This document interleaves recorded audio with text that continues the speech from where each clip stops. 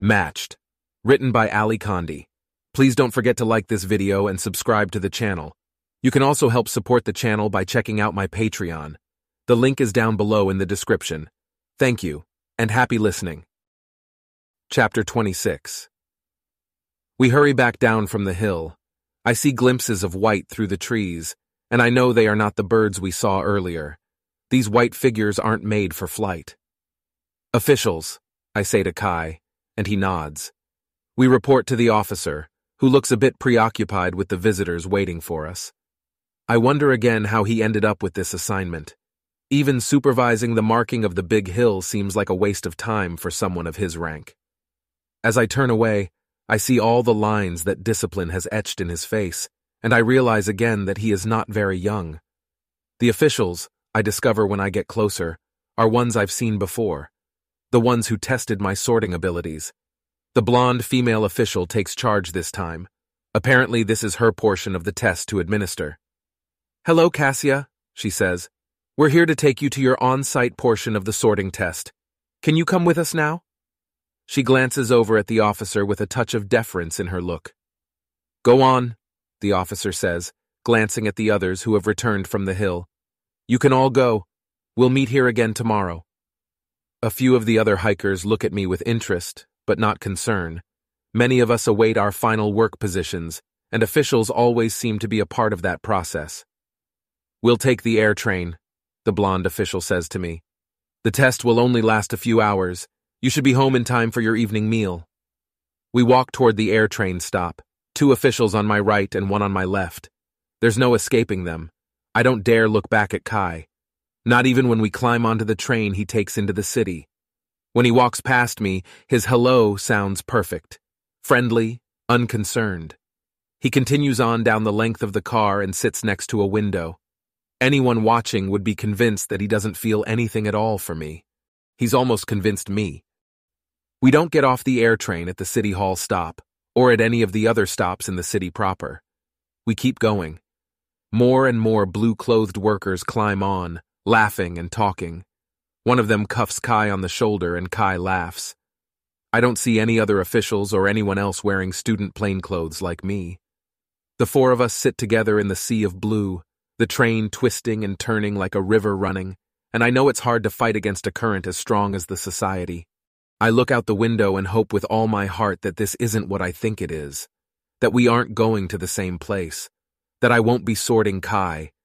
Is this a trick? Are they watching us? That's a stupid question, I think to myself. Of course they're watching us. Hulking gray buildings crowd around in this part of town. I see signs, but the air train moves too fast for me to read them. But it's clear where we are, the industrial district.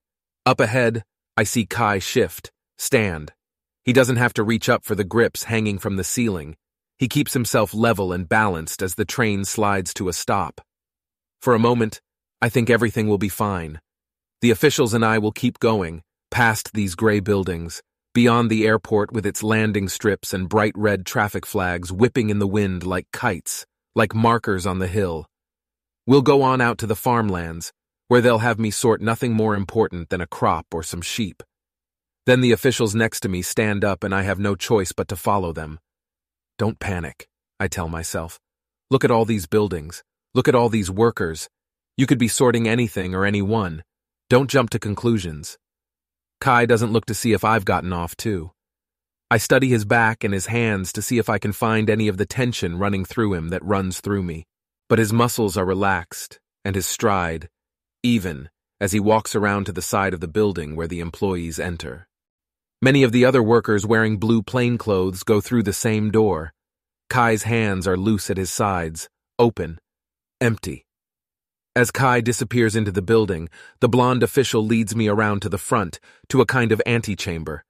The other officials hand her data tags, and she places them behind my ear, at my pulse points on my wrists, under the neck of my shirt.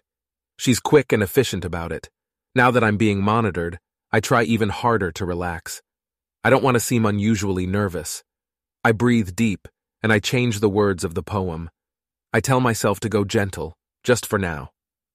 "This is the food distribution block of the city," the official informs me.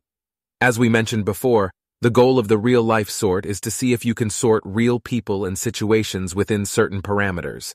We want to see if you can help the government improve function and efficiency. I understand, I say, although I'm not sure I do. Then let's get started. She pushes open the doors and another official comes to greet us. He's apparently the official in charge of this building, and the orange and yellow bars on his shirt mean he's involved in one of the most important departments of all, the nutrition department. How many do you have today? He asks, and I realize that I'm not the only one taking the test and completing real-life sorts here. The thought makes me relax a little. 1, she says, but this is our high scorer. Excellent, he says. Let me know when you finish. He strides away and I stand still, overwhelmed by the sights and smells around me, and by the heat. We stand in a gaping space, a chamber larger than the gymnasium at second school. This room looks like a steel box, metal floors dotted with drains, gray-painted concrete walls, and stainless steel appliances lining the sides and bisecting the middle of the room in rows. Steam mists and writhes around the room. Vents at the top and sides of the building open to the outside, but there are no windows. The appliances, the foilware trays, the steaming hot water coming out of the faucets. Everything is gray, except for the dark blue workers and their burned red hands. A whistle blows, and a new stream of workers comes in from the left while the other workers exit on the right. Their bodies sag, tired, weighted. They all wipe their brows and leave their work without a backward glance. The new workers have been in a sterilization chamber to remove all outside contaminants, the official tells me conversationally. That's where they pick up their numbers and adhere them to their uniforms. This new shift is the one you'll be concerned with. She gestures up, and I notice several outlook points throughout the room, small metal towers with officials standing at the top. There are 3 towers. The one in the middle of the floor is empty. We'll be up there. I follow her up the metal stairs, the kind that we have at air train stops. But these stairs end on a small platform with barely enough space for the 4 of us to stand. Already the gray-haired official perspires heavily, and his face is red. My hair sticks to the back of my neck, and all we have to do is stand and watch. We don't even have to work. I knew Kai's job was hard, but I had no idea. Tubs and tubs of dirty containers stand next to small stations with sinks and recycling tubes. Through a large opening at the end of the building, the soiled foilware arrives in a never-ending stream, flowing from the recycling bins in our residences and meal halls. The workers wear clear protective gloves, but I don't see how the plastic or latex doesn't melt into their skin as they spray off the foilware containers with hot water. Then they put the clean foilware down into the recycling tubes. It goes on and on and on, a steady flow of steam and scalding water and foilware. My mind threatens to glaze over and shut down as it does when I'm confronted with a particularly difficult sort on the screen and I feel overwhelmed. But these aren't numbers on the screen. These are people. This is Kai. So I force myself to stay clear and focused. I force myself to watch those bent backs and those burning hands and the vastness of all the refuse sliding silver along the tracks. One of the workers raises his hand, and an official comes down from his perch to confer with the worker. He gives a foilware container to the official, who scans the barcode on the side of the container with his datapod. After a moment, he takes the foilware container with him and disappears into an office at the edge of the large open room. The worker is already back at work. The official looks at me as if she's waiting for something. "What do you think?" she asks. I'm not sure what she wants, so I hedge. Of course, the most efficient thing to do would be to get machines. "That is not an option," the official says pleasantly. "Food preparation and distribution needs to be handled by personnel, live personnel. It's a rule. But we would like to free up more of the workers for other projects and vocations." "I don't see how to make it any more efficient," I say. "There's the other obvious answer, to make them work more hours. But they look exhausted as it is." My voice trails off, a wisp of steam too small to matter. "We're not asking you to come up with a solution." The official sounds amused. "Those who are higher up than you have already done that. Hours will be extended. Leisure hours will cease. Then some of the personnel from this area can be spared for another vocation. I'm beginning to understand, and I wish I weren't. So if you don't want me to sort the other variables in the work situation, you want me to sort the people, she says. I feel sick. She holds out a data pod. You have 3 hours to watch. Enter the numbers of the workers you think are the most efficient, those who should be sent to work on an alternative project. I look at the numbers on the back of the workers' shirts. This is like a sort on the screen. I'm supposed to watch for the faster patterns among the workers. They want to see if my mind will automatically register the workers who move the most quickly. Computers could do this job and probably have. But now they want to see if I can do it too. And Cassia, the official says from the metal stairs. I look down at her.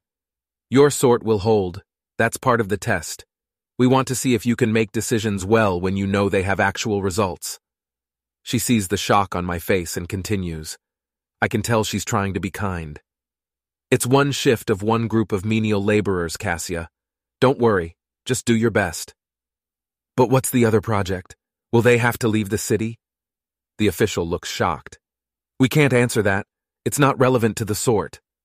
The gray-haired official, still breathing heavily, turns back to see what's happening. She nods to him that she's on her way down, and then tells me gently, better workers get the better work positions, Cassia. That's all you need to know. I don't want to do this. For a moment, I contemplate throwing the data pod into one of the sinks, letting it drown. What would Kai do if he were the one standing up here? I don't throw the data pod. I take deep breaths. Sweat runs down my back and a piece of my hair falls into my eyes. I push the hair back with one hand and then I straighten my shoulders and look out at the workers. My eyes dart from place to place. I try not to see faces, only numbers. I look for fast patterns and slow ones. I start to sort. The most disturbing part of the whole experience is that I am very, very good at it. Once I tell myself to do what Kai would do, I don't look back. Over the course of the sort, I watch for pacing and patterns and I watch for stamina. I see the slower, more steady ones who get more done than you might think. I see the quick, deft ones who are the very best. I see the ones who can't quite keep up. I see their red hands move amid the steam, and I see the pile of foilware moving along in its silver stream as it turns from dirty to clean. But I don't see people. I don't see faces. When the 3 hours are almost over, my sort is complete, and I know it's a good one. I know I've classified the best workers in the group by their numbers, but I can't resist. I look at the number of the very middle worker, the one who is right in between the best and the worst of the group. I look up. It's the number on Kai's back. I want to laugh and cry. It's as though he's sending me a message. No one fits in the way he does. No one else has mastered the art of being exactly average so well. For a few seconds I let myself watch the boy in blue plain clothes with the dark hair. My instincts tell me to put him with the more efficient group. I know that's where he belongs. That's the group that gets the new vocation. They might have to leave the city, but at least he wouldn't be trapped here forever.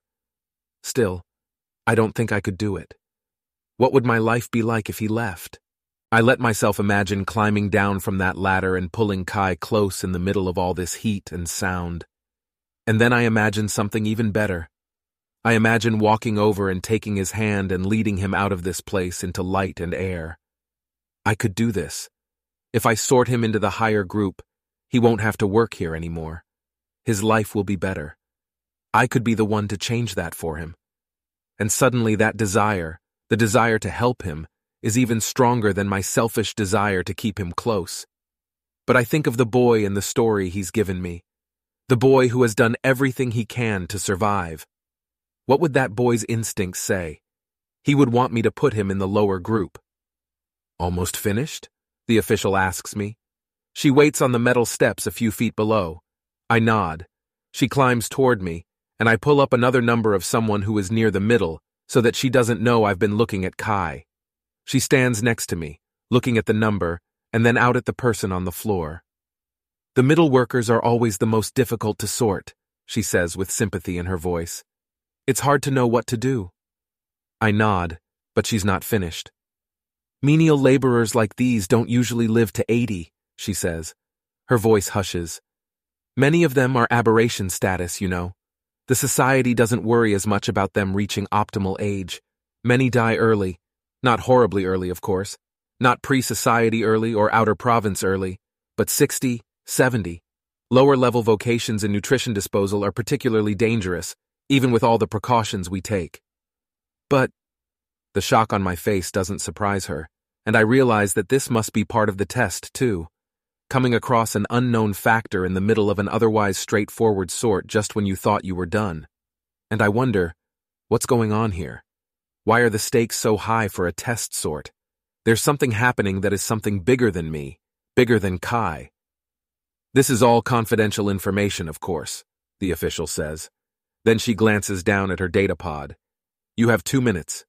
I need to concentrate, but my mind is off on another sort of its own, asking questions and lining them up to make an answer. Why do the laborers die early? Why couldn't grandfather share the food from his plate at the final banquet? Why do so many aberrations work in food cleanup? They poison the food for the elderly. It's all clear now. Our society prides itself on never killing anyone, having done away with the death penalty. But what I see here and what I've heard about the outer provinces tells me that they have found another way to take care of things. The strong survive. Natural selection. With help from our gods, of course, the officials. If I get to play God or angel, then I have to do the best I can for Kai. I can't let him die early, and I can't let him spend his life in this room. There has to be something better out there for him. I have enough faith left in my society to think that.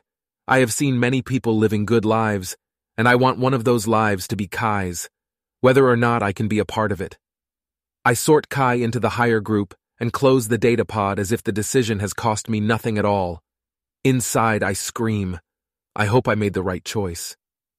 Tell me more about where you're from, I say to Kai on the hill the next day, hoping he doesn't hear the desperation in my voice, hoping he doesn't ask about the sort. I have to know more about his story. I have to know if I did the right thing. The sort has changed things between us. We feel watched, even here in the trees. We speak softly. We don't look at each other too long. It's red and orange there, colors you don't see here very often. That's true, I say, and I try to think of things that are red. Some of the dresses at the match banquet, the fires in the incinerators, blood. Why is there so much green and brown and blue here? He asks me. Maybe because they are growing colors and so much of our province is agricultural, I say. You know, how blue is the color of water, and brown the color of fall and harvest, and green is the color of spring. People always say that, Kai says. But red is the first color of spring. It's the real color of rebirth, of beginning. He's right, I realize. I think of the ruddy color of the tight new buds on the trees, of the red of his hands the day before in the nutrition disposal center, and the new beginning I hope I have given him.